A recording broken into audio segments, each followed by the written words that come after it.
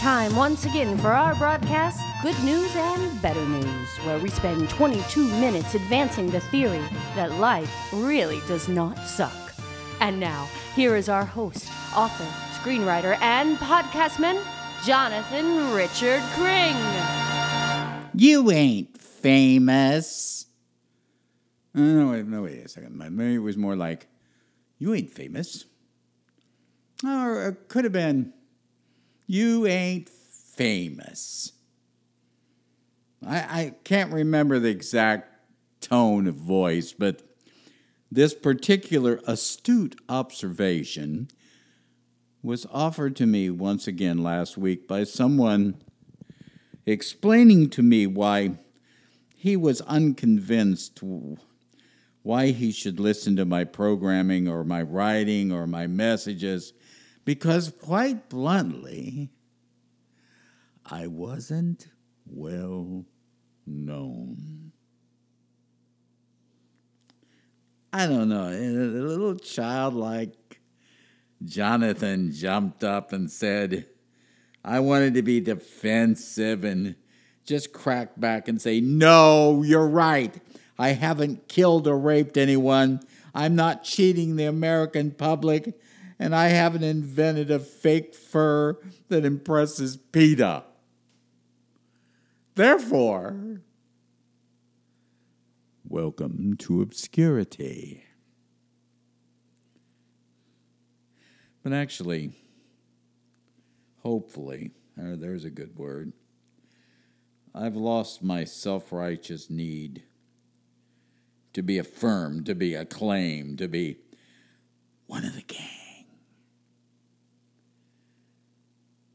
Because I've read enough history to realize that those who really thought they were going to be eternally well known are often but a footnote, whereas those who labored faithfully for the betterment of their souls and the lives of others gained much attention after their demise, because what they said and believed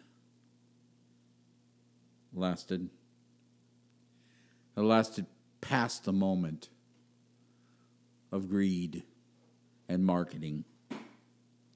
I suppose there may be a school of thought that if there was some great truth out there, that certainly some publisher, promoter, or business would have discovered it and promoted it out and put it out there and thrust it to the forefront. This might seem true unless we actually stop and consider what is thrust in our faces. We are continually bombarded with stories about what happens when mediocrity is put in charge. This is what we call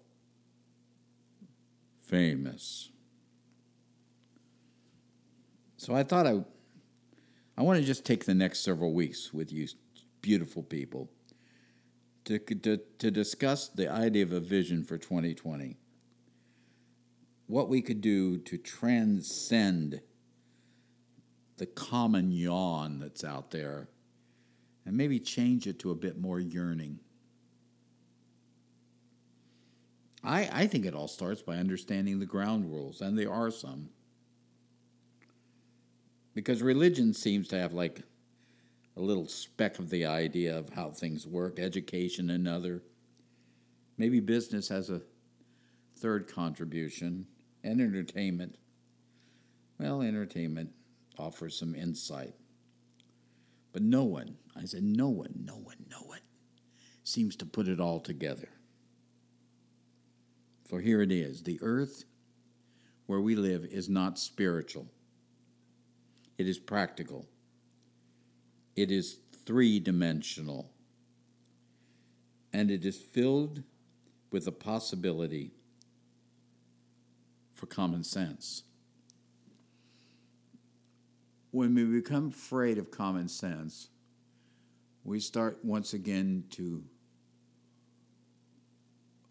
chase superstition. But the earth doesn't run with superstition. It runs better when it's given an atmosphere for peaceful, harmonious, loving interaction. Peaceful, harmonious, loving interaction. So it is our responsibility to stop the war that seems to exist among science, Mother Nature, and humanity.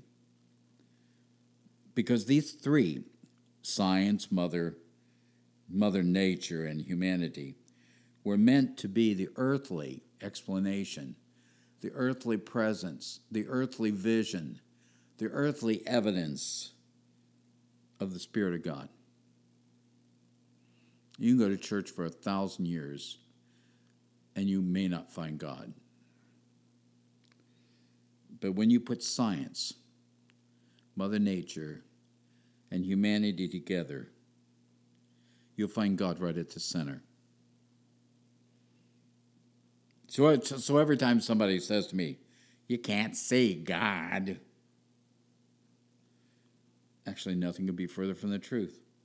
Every piece of scientific fact, every discovery and progress has the fingerprints of God all over it, just as our climate, our atmosphere, and nature around us just seems to scream, proclaiming the loving presence and the intelligence of a caretaker.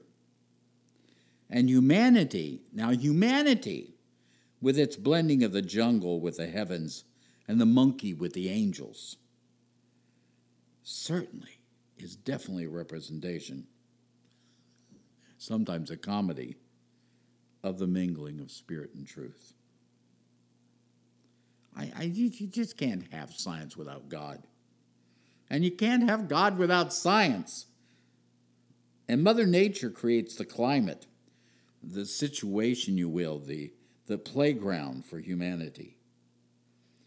If you're not prepared to study these three together, then you're really not prepared to study who God is, or you're more than likely prepared to dump him from the scene. You're going to end up with some sort of wacky rendition of religion that has favoritism of one tribe over another, or the worship of a creature in the eternities who's filled with vengeful thoughts, who is anxiously awaiting an opportunity to rain hell down on sinners. God used science to make everything. It must be that way because science is still here. Everything was not made and then stayed the same. Everything evolved. It succeeded or it failed, and now it's either growing or it's extinct. What we used to believe about the universe has changed. Let's be honest, it continues to change. Even from morning to night, the revelations continue. If we'll just stand back, awestruck, if you don't mind, if we stand back awestruck over the magnitude of how our planet and the universe are constructed. Well, this science leads us to Mother Nature. Mother Nature is now just how science manifests itself on our planet, in our daily weather, our daily endeavors, our daily maps and typography, and all of our surroundings.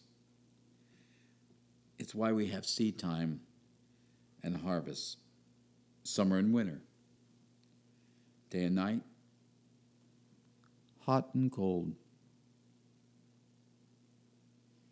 This all trickles down from science, which contains the makings, to Mother Nature, which is the process we live in, arriving at humanity.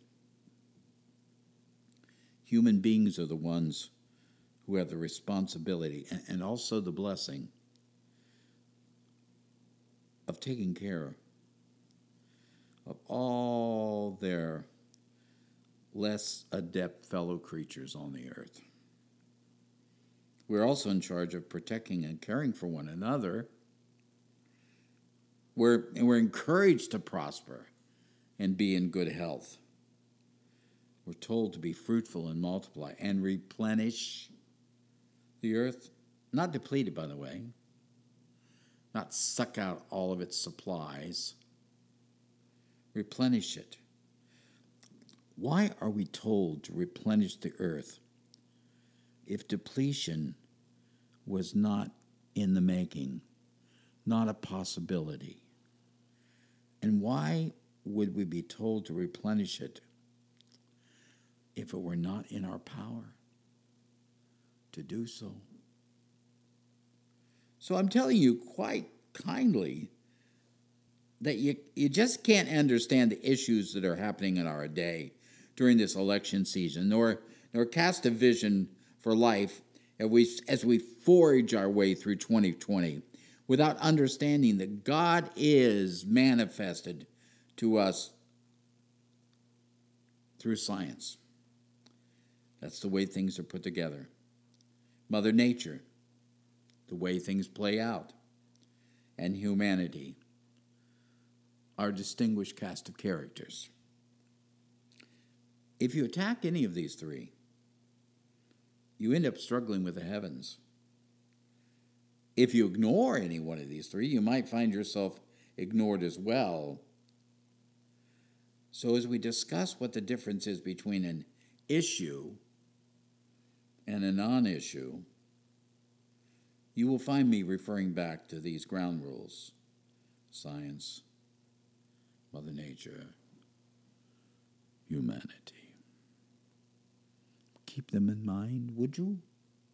For the good news is, God is the great scientist of all time who has given us a natural order which we can study, learn, and find a way to prosper.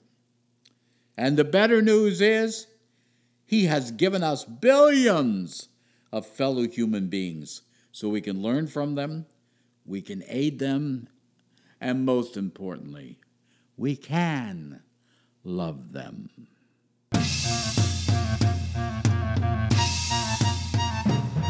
That's it for today.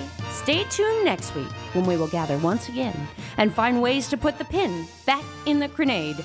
Be sure to subscribe and follow us on social media and at goodnewsandbetternews.com.